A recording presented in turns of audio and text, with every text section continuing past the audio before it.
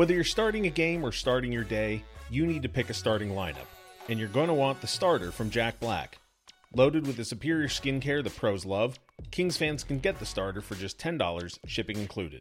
Available exclusively at getjackblack.com with the code TEAMJB, the starter has 4 of Jack Black's best-selling skincare and shave products, plus a full-size Intense Therapy Lip Balm, SPF 25 in natural mint. Here's to the winning combination for 2022. The LA Kings and the starter from Jack Black. $10 plus free shipping. Available at getjackblack.com with the code TEAMJB while supplies last. You're listening to an LA Kings podcast. For more episodes of this and every other Kings program, visit lakings.com/podcast. Fiala advances the puck to Grunster. Partial step into the zone. Off the glove of Wedgwood. Rebound. Score! Fiala! You're listening to All the Kings Men, the official podcast of the LA Kings. Danault this way. Danault moves into the doorstep. Arvidsson, a blind pass. They score! Beautiful puck movement to Arthur Callahan. Now, here's your host, Jesse Cohen. Welcome back, Kings fans. I'm Jesse Cohen. This is All the Kings Men.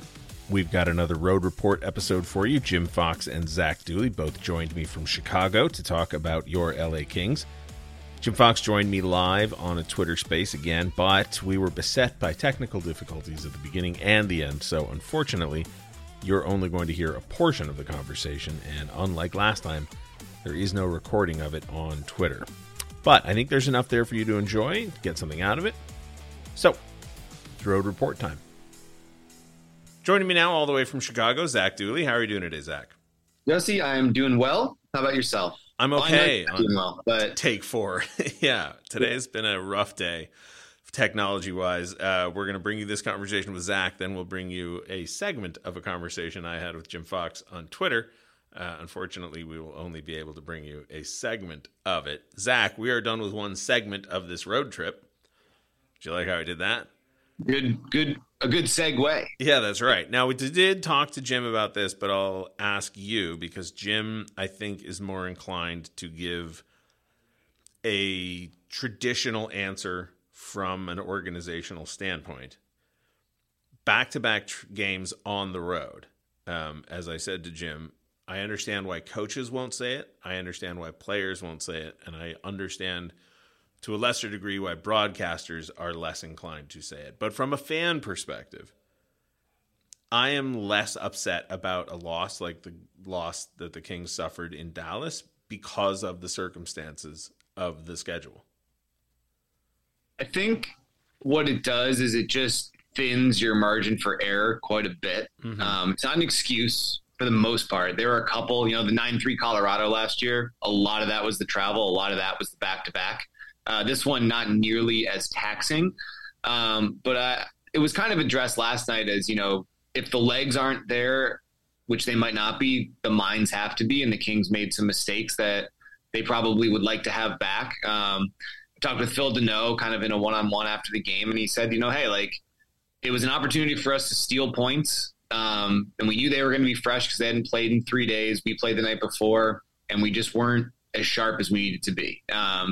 I think sometimes it is probably more of an excuse than it's given. Other times, it's just part of the schedule, right? The Kings get teams on the other end of it too. The Kings were 3rd in the league last year, I believe, in points per game on the second half of back-to-back. So this is a team that has traditionally been very good in these situations if you look at the last couple of years. I don't think last night's loss is an end of the world because it's also the back end of a 3-4. Not just a back-to-back, which makes it even a little bit more taxing. And if you win tomorrow, which today, I guess, when this is dropped, you're 2-1-0 on the trip, and you'll take that every time. Yeah, and I don't know. Maybe it's because I didn't sit through the Monday night game against St. Louis. I just saw the highlights.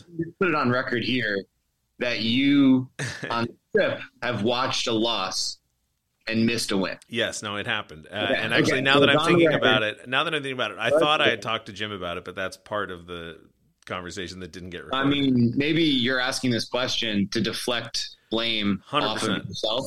100%. Boston, Dallas. And yeah, it's just journalism right there. Just deflecting, trying to spin the narrative. what I was gonna say in my deflection was there have been losses after wins this season that I felt it's still a young season, so we're not talking about a ton of examples. I think I know where you're going with this now, and I think I agree with you. But I just don't feel concerned about that loss in the way that I did about other ones. I asked Jim, and I'm not sure his answer got captured on the segment that people will hear later. But I said I'm still not entirely sure that I know the quote unquote identity of this team. But at least a game like last night, I felt like it was a move away from identity rather than more evidence that the team doesn't have one. I think the Winnipeg loss was concerning because they played so well against the Lightning and then made these mistakes against Winnipeg that contradicted that. Last night was not that kind of game, if that's kind of what you're getting at, and that's kind of how I felt about it as well. They played well against Toronto, well against St. Louis, so it's disappointing to not follow that up with another win. But it wasn't the same type of loss as, say, the Winnipeg one was, in my personal opinion. Thought there were a couple points in the game where the Kings could have settled things down, and they almost did. But you can't take the penalties that they did, especially early on the second half of back-to-back. It limits the bench. It restricts the flow of the game. And then the 3 goals, bang, bang, bang, just kind of shell-shocked them. Because I thought when it was 1-1 that they were going to kind of come out of it. I thought they were going to calm things down a bit, and they did for a while. They started to play a little bit more like themselves, but then those 3 goals just kind of snapped it back, and then it was just penalties. Yeah, it's a weird comparison, but I'll draw it anyway. It's a little bit like the technical difficulties I had with Jim today, where I didn't know what was happening. And when you don't know what's happening, there's very little feeling of confidence in your ability to correct it. Mm-hmm. Last night or 2 nights ago, whenever you're listening to this, the Dallas game, I knew what was happening. And so I wasn't worried. It was, like you said, game 3 in 4 nights. The legs weren't there. There were some mental errors. Peterson held the minute as long as he could. They tied it up. It was a 2-minute stretch of the game where it got blown out of control. They fought back and scored okay, I've seen that before. I know, whereas the Minnesota game, it's 7-6. I have no idea what's happening. Goals are being scored, but I have no idea what I'm supposed to think about this. I think that's a good way to put it, actually. I think that's a good way to put it. You've seen losses like that before, right? Mm-hmm. You've seen nights like that where maybe they just don't have it. They grind it, they battle. It wasn't a rollover game by any means, but they had less on that night than the other team. It wasn't it wasn't a bunch of concerning stylistic things like maybe the Winnipeg game or some of those early season games. So I think you're right to differentiate, that one specifically from a couple of the ones earlier in the year that were a lot more concerning. We talked to Todd McClellan about, had the outcome of was it the Winnipeg game where we asked that? If the outcome had gone differently, would the coaching staff's response have changed? Yes. He said no, and this game sort of feels like the spiritual twin of that game where it's they lost. Right. It happens, you're not, that phrase, you're never going to win them all. It means something, and I don't know. I guess I'm just not upset about it. Maybe I should be. I don't know. I feel like a bad fan now that I'm not upset sometimes when the team loses. We'll see how the Chicago game goes. Yeah, well, that's fair. Yeah. If they get shellacked against Chicago, I'll feel a lot worse about it. I do want to talk about the lineup, though, because the 11-7 combo notwithstanding,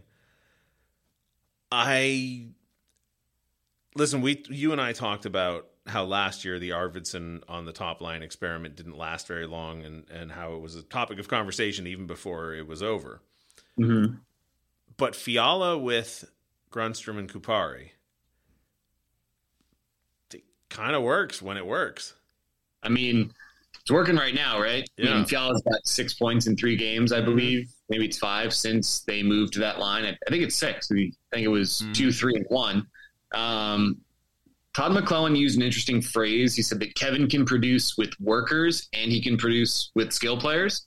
And Kupari and Grundstrom are kind of on that line between which of those buckets do they fall in, because they kind of can flex both a little bit. I would almost say Grundstrom's a worker with skill and Kupari's a skilled player who works. Yeah, it's like they both kind of have both elements to their game. So it's a really interesting line. And I think it just seems to be working right now. Like it kind of allows Fiala to be the alpha dog, if you will, on that line. And he's producing. He's still on the power play, and he's making stuff happen on the power play too. Had a nice assist in his first game with that line against Toronto. And you're starting to see like, okay, like I think Fiala was making more plays than were resulting in points in those first 9 games when he wasn't on that line. But it seemed to really have invigorated both lines, the first line and the third line, with this move. And as you get guys back, Byfield and Iafallo, it just gives the team so much more depth and so many kind of difficult decisions to make, because guys like Kupari are playing like they don't want to be reassigned to Ontario, and that's a really good thing. When did you ask Todd about the possibility, I think it was you, right, that asked about the potential benefits of Fiala being the primary player on a line? Yeah, it was right when the first day the moves were made. Was it after the Winnipeg game, or was it? It was the day after the Winnipeg game.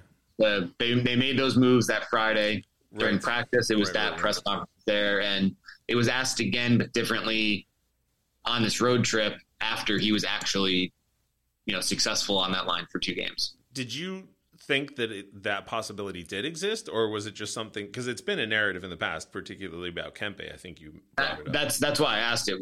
I recall a quote specifically from the COVID year of like, at the time they said, Adrian sometimes works better when he's the alpha on the line. And I just looked at who Kevin Fiala played with last year, and it was, a rookie in Matt Boldy, obviously a very good player, and a good player in Freddie Gaudreau, but not a superstar center. So Kevin Fiala was traded for in large part off of that year when he had 85 points. So clearly it worked for him with those 2 guys last year. So I was just kind of pulling 2 and 2 together, thinking, hey, maybe he is that kind of player who could drive his own line as opposed to try to fit into a line that already plays a certain way. And obviously Gabriel Velarde playing well with Anze Kopitar and Adrian Kempe, right, just helps that transition those new lines. I think we even I thought for a while that Gabe could be a good fit there. I just feel like there are a lot of quirks to his game and Kopitar's game that in my head should mesh, and they seem to be meshing right now. So that's a good thing. Do you mind elaborating on that? Because I confess, if you gave me a list of all the players that have ever played for the Kings over the last 3 or 4 years, I don't know that I would have ever come up with Kopitar and Velarde on the same line together. What about Velarde's game made you think that? Same size, both strong players along the boards, both have a high hockey IQ. They both play at the same speed, which, they're not necessarily fast, but they have the ability to play faster than they skate. I don't know exactly why. I just felt like the 2 of those guys would mesh. Dustin Brown once told me that you like wingers. Kopitar sometimes liked wingers who can give him space rather than converge on him. And I think that Gabe can be that kind of player where he can create space with the way that he plays. And there's a lot of little things that I thought, hey, I feel like this might work, if now that Velarde is a winger. And I think it's fair to say in 3 games, it's looked pretty solid. I think it was Todd McClellan who said that there were similarities between Velarde and Fiala's game that might allow for Velarde to work well on top of Kopitar's line. And now watching these 2 combos for a handful of games, I didn't know what he meant, and I'm not sure that I necessarily agreed with him when he said it. But now looking at it, it's almost, that expression, it's same quote, different font. Yeah. That's sort of how I feel about now Velarde and Fiala, like similar player, but totally different font. The way I think the quote was that, Kevin Fiala, for all he's been touted as a goal scorer, is a great playmaker. And I saw it as Gabe Velarde can also replace the playmaking side of Fiala's game on that line, but maybe little stylistical differences might fit them better elsewhere. So you don't necessarily lose playmaking on either line by moving them around, but maybe you make them more effective each individually with the other parts of their game by swapping them in the lineup. It's weird. I'm not sure if it is just a question of Gabe Vilardi's size, but I feel like the things that he does well that mirror the things that Kevin Fiala does well, it almost feels quieter to me when Vilardi does it on the ice. Like, we've seen Vilardi make moves where he's, toe dragging people and pulling the puck between his legs and slicing through traffic. And we've seen Fiala do it, but when Fiala does it, it's louder. I don't have a better word for it, but like it appears more dynamic and draws more attention, even though they're doing the same thing. It's because he's faster. Probably. That's what it is. They might have, because I think I know what you're saying, but it's just, I think, the speed element to Fiala's game versus the tighter spaces, board work of Vilardi's game. Like, they both make excellent plays in their own way, but I think Fiala has that engine where he can turn and burn. You saw it like the goal against Toronto, right? Where he picks it off, separates with ease, and strides in. Like, he just skates so well. I think it's the speed element that kind of makes Fiala come off the way that you just described it. I'm not sure that it should matter, but it seems to me like that's the sort of thing that could also contribute to a player's success on a line where they're the quote unquote alpha. Potentially, right? yeah. Like, Anze Kopitar isn't sneaking up on anybody, but Carl Grundstrom and Rasmus Kupari might be allowed to skulk around the zone a little bit while all eyes are on Fiala, right? Because he's that much more noticeable. He's making those moves and drawing attention.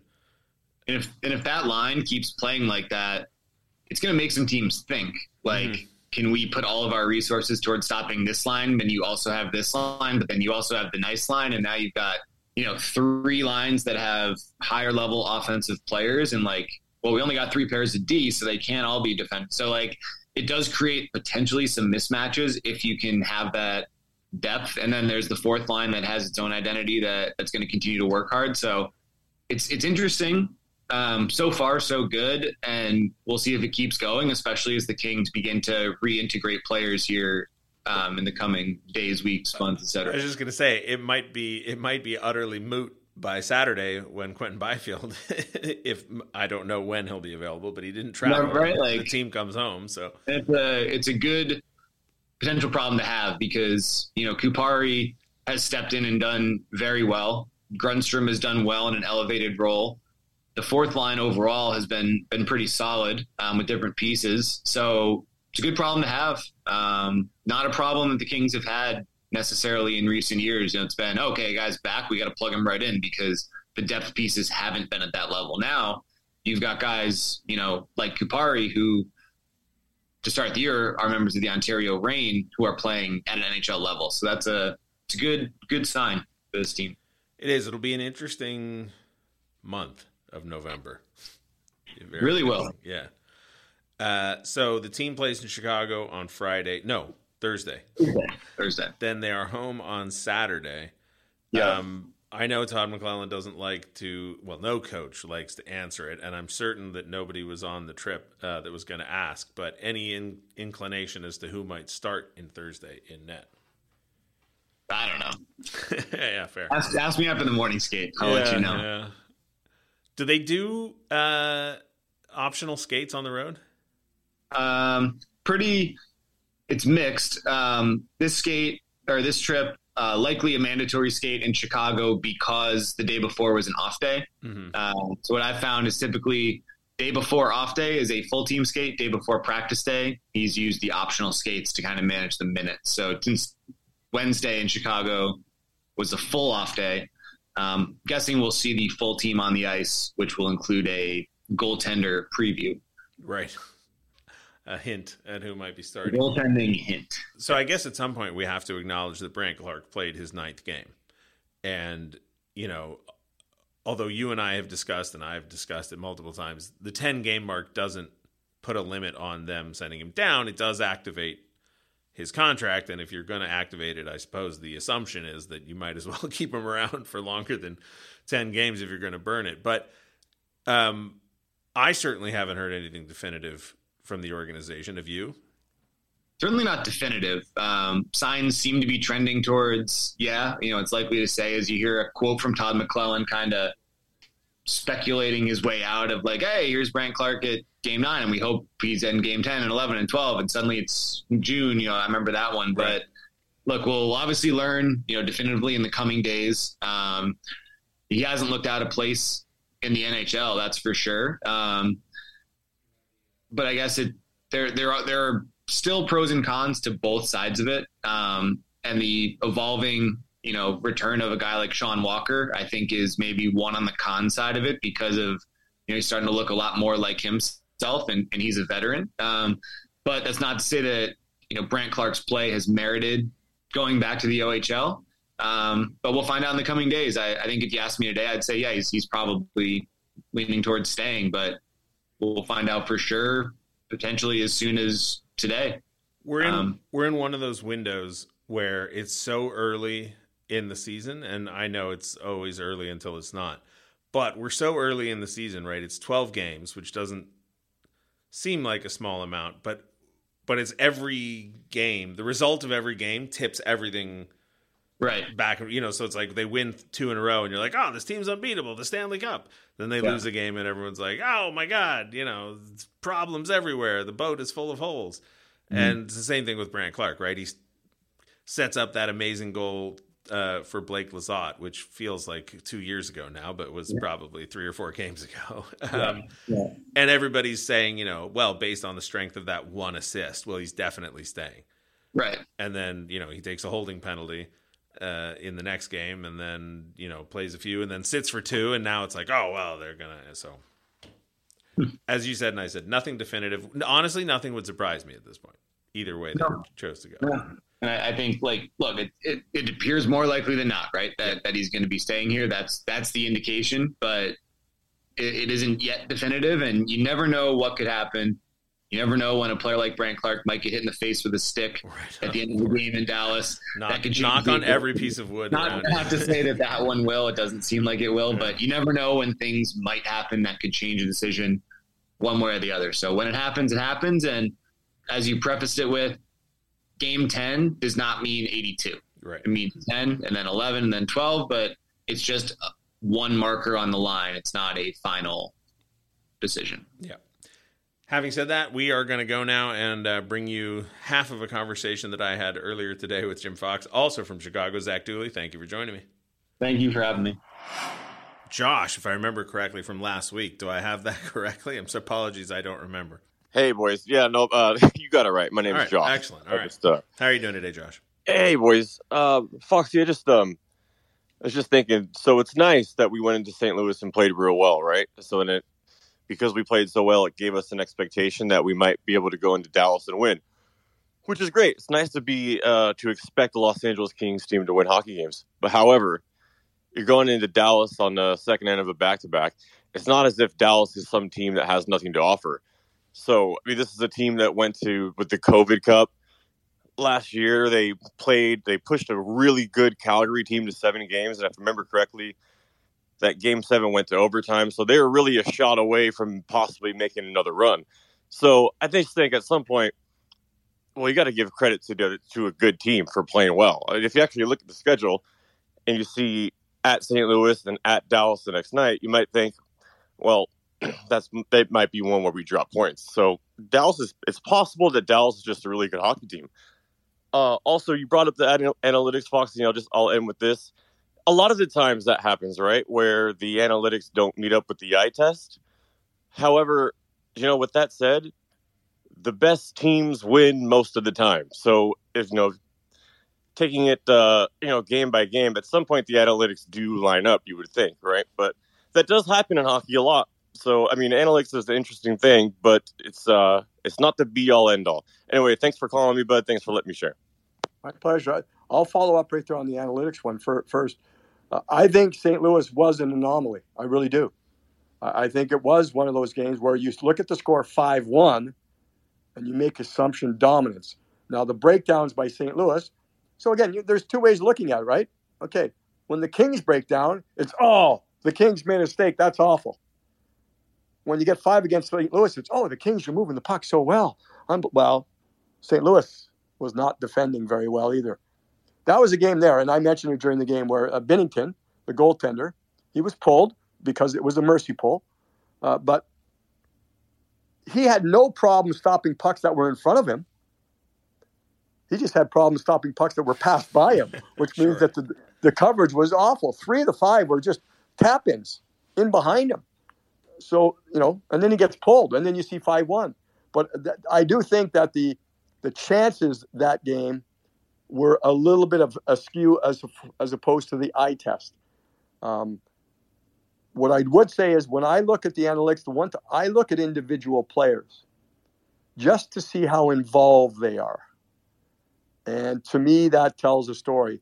For instance, Adrian Kempe, when he leads the Kings or is in the top 2 of the Kings players in a zone exits or zone entries, that means he's skating with the puck, both ends of the ice. And I could look at those and I could watch him play a game and did Adrian ever play well tonight? And I bet you at the end of the game that he's leading in zone exits and zone entries. I can bet you that.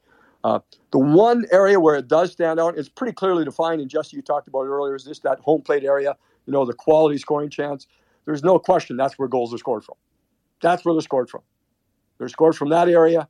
There's, a couple that are scored from outside that, a long shot from the point. Again, you have the screen. That's a whole different thing. But most of the goals, you have to get the puck to the middle. All right, Josh, thank you. Again, we've got Leib. We did this last week. I'll ask you again to correct my pronunciation, though. Leib, is it Leib? Or was it Leib? It's Leib. Leib, all right. I was right the first time. Apologies. How are you doing today? I'll get it right one of these weeks. You got it. Don't worry. I just wanted to piggyback off of what Jim was saying about the chances against last night and the chances against in St. Louis. If you look at last night, I think there are only 2 goals that Peterson gave up that you could really say he should have had that. And then there were 10 or 15 chances that never should have happened if they were playing the way that they want to be structured. There was the bounce off of Mikey's stick. There was the bounce over Kupari's stick with no defenseman behind him. There were a bunch of different areas like that. If you look at St. Louis's game, even though they only scored 1 goal, if you look at that last power play, the one that the game ended on, there were 3 different times that there was a rebound in front of the net that got shot over or wide of the net. So, they're still giving up chances that are a little bit of an issue when it comes to defensive structure, but it just kind of depends on whether they're going in or not. And neither of those games was dominated in either direction, really. It's just a little bit of a structural issue on the Kings' back end right now. Now, forgive me, but I don't believe a bounce over a stick is structurally, it doesn't involve structure. Well, the Kupari one did, because there was no one behind him. Okay, but yes, so that's an individual decision by Kupari to try a stick handle in the neutral zone. And the puck, that's a little bit, I think we can go to Todd's question, you've got to understand risk. So was it a completely controllable puck? If it was, and then, Kupari stripped of that puck, then you say, okay, good job. The other team did a great job. They get underneath his stick. They created a turnover. Last night, unfortunately for Erasmus, it looked to me that he was trying to pick up a loose puck and make a stick handle with it right away, and then he lost it. And under that circumstance, I don't know if defenders could have helped. I really don't. So that's where the structure, I think that was an individual decision. Again, the Mikey Anderson one, it bounced over a stick. He takes a penalty, and the goal is scored on the power play. And I mentioned it a couple of times. I felt that's why I didn't feel the buildup of Dallas last night. I mean, until that power play goal, Mikey Anderson was chasing down a normal puck. Now, you can go back to the previous entry, and this is the great thing about hockey. And I've talked to, as a broadcaster, just if you can put yourself in my shoes, I have 20 seconds to summarize a goal after it's scored. I could go back to that one and go, okay, Fiala tried to, or someone tried to make a pass across the zone to Kupari, might have been Doughty. He hits Fiala in the skates. It bounces back into the Kings' goal. Mikey Anderson over stick hand, or he just missed the puck. He flubbed the puck. Then it goes here. Then he reaches out and gets a hook. Okay, then what happens? End zone face off. There's so many domino effects that happen, and sometimes you just have to zero in. That's that Mikey Anderson. I didn't think that was caused by the Dallas Stars' onslaught and pressure, and that's why I believe that the Kings were still in the game at 3-1 and 4-2. I really did. 4-1 at one point. They made it 4-2. I thought they were still in it because they weren't. I thought they weren't. I don't think there was much problem to me last night, as many nights, with the structure last night. I thought that was okay. Where it did break down, and the obvious part was the penalty kill. I mean, it just broke down. And I mentioned it post game. I just thought the Kings were not ever able to get any pressure on the puck whatsoever to start that rotation where you get one guy jumping, next guy jumping. They never, and Dallas was able to pick exactly where they wanted to attack from. Leap, thank you very much for the question. We're going to go to Robert now. Robert, thank you for joining us as soon as you're accepted as a speaker by the system. Welcome. And how are you doing today, Robert? Good. How you doing, Jesse? How you doing, Jim? Doing great, thank you. Good. You are in fine form this season. Thank you, sir. The past 3 seasons, we've heard Todd McLellan talk a lot about their system. And I know you referenced it earlier, maybe having gone from a 1-3-1 type of system to a more offensive system. Has there been... What I've noticed is I think they're giving up more grade A chances this year compared to the end of last year. And I can't remember the beginning of last year. I mean, obviously they started 1-5-1. But is there a metric that you can measure? And I know, Jesse, you're not a fancy stats guy, neither am I. Is there a stat that shows how many grade A and prime chances they're giving up to the opposition? One, and has Todd changed his system to reflect that, and maybe that's a reason why they're giving up more grade A chances? Well, the first of all, the only person to answer that would be Todd. Sure. But because I'm forming an opinion on what I'm seeing. Again, I think they're no longer using the 1-3-1 as their number one option. It's still being used, and it's still being used quite a bit. But I think Todd's point is this, and if there is a metric, I think it's there. The general metric would be turnovers. And then you would go, where do those turnovers happen? I think you've heard me say quite a bit this year, double cross. Meaning when you have the puck with possession and your teammates are assuming it's going to be going forward towards the other team's net, and for whatever reason, you could blame last night. You could say that pass by Doughty across the offensive blue line that hit the skate of Fiala that bounced back into the Kings zone. Is that a turnover? Yeah, it's in that gray area. But I think that's where the metric would be, and that becomes. And I think Todd has talked about it. It's a mindset issue of okay, we are more skilled. We have more balance offensively. So can we try things more with a mindset to create offense? And yes, you can. But like the old proverb in pool and billiards is, it's not what you make, it's what you leave. Todd had a statement the other night, and I don't think I've had a chance to really get into it, but I think it was great. Because early in the season, it was front net coverage was an issue. And the other night he said, it's decisions that we're making that allows the puck to get to the front. And he means that the decisions the Kings are making when the Kings have the puck that allow the other team to take it to the front. So if the metric is there, I would say there's been a little bit of a shift in mindset, a bigger shift in mindset, a smaller shift in system, and that number would be turnovers and double cross turnovers, which I don't think is an official term, but it's turnovers again, right inside the opposition's blue line where everyone else is thinking green light, go.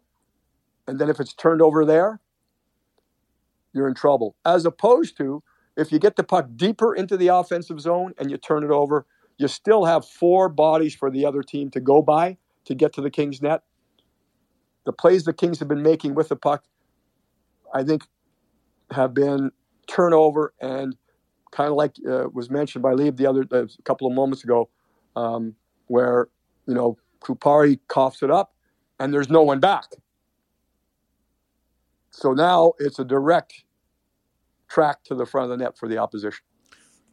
Sorry, Robert, I had to mute you there. It sounded like you were in traffic and we're just struggling to hear over the cars. But if you want to follow up, go ahead and unmute yourself, and we'll let you in there. But Jim, there have been conversations about the shift of balance on the defensive end from zone to man, and we've heard Todd McLellan talk about the role that the offensive players have to play in the defensive effort. How much impact does that shift have on the way the offense? When did the shift take place? This season. No. All right. Kings played man on man last season. Oh yeah, that's my opinion. Okay. I've never asked Todd McLellan or Trent Yawney or I've never said, "What's your defensive zone coverage?" I'm just watching, and I'm making the assumption. I don't think there's much of a difference. That's my opinion. Mm-hmm. Again, it may shift. No, it does. No, we had a replay from St. Louis the other night where Mikey Anderson defending was at the Kings blue line. You're saying as far away as you can get from the front of the net, right? Because that's man on man. I think I could show you a billion examples from last year also. But does that change the way that offensive players have to think about defense? Well, it changes it compared to if you played more of a zone, yes. Mm-hmm. Again, zone, there's less skating. Zone, you're waiting for someone to come into your area, as opposing to man on man, locking onto someone and staying with him until your team regains possession. And if it has become more increased this year, more aggressive man on man, I'll agree with the person who can provide me with that, and maybe it would be Todd or Trent, or I just think I saw that last year, I believe, with more of a man on man. Do you think that there's a type of defenseman or a type of assemblage of defensemen that are more suited to one versus the other, or can you ask any group to play either way? You're correct in both points. Okay. There are certain defenders who are better suited to zone as opposed to man on man, and you can ask players to do whatever you darn well want them to do. And what you want, you're the coach. I would assume that the Kings are mobile, and that allows them to use their feet more, which puts them more into that man-on-man category. They can skate better than most defenses. Size would be a factor. Are they big enough? Because once you get into the one-on-one battles, or you're being out-muscled, not because you're not trying, and you know my thoughts on that, Jesse. It's because you're just outmanned maybe in that circumstance. How you read the play, that's a whole other thing. And I think that goes away from your style of defender to more of it's, you're able to pick it up or not. And I think that's the biggest example for how you hear coaches many, many, many times say it takes a defenseman 3 to 4 to 5 years until they really get it. And many times it's not improving their skating, it's not improving their strength, it's improving just how quickly they read the play as it comes at them. All right, unfortunately at this point, I was no longer able to hear Jim. Everybody listening on Twitter Spaces was able to hear Jim, but I was not. And we didn't record it because I couldn't hear it, and I was the one recording it. So, hope you enjoyed it. Apologies for the technical difficulties. We will do it again. Stick around. We'll talk to you soon.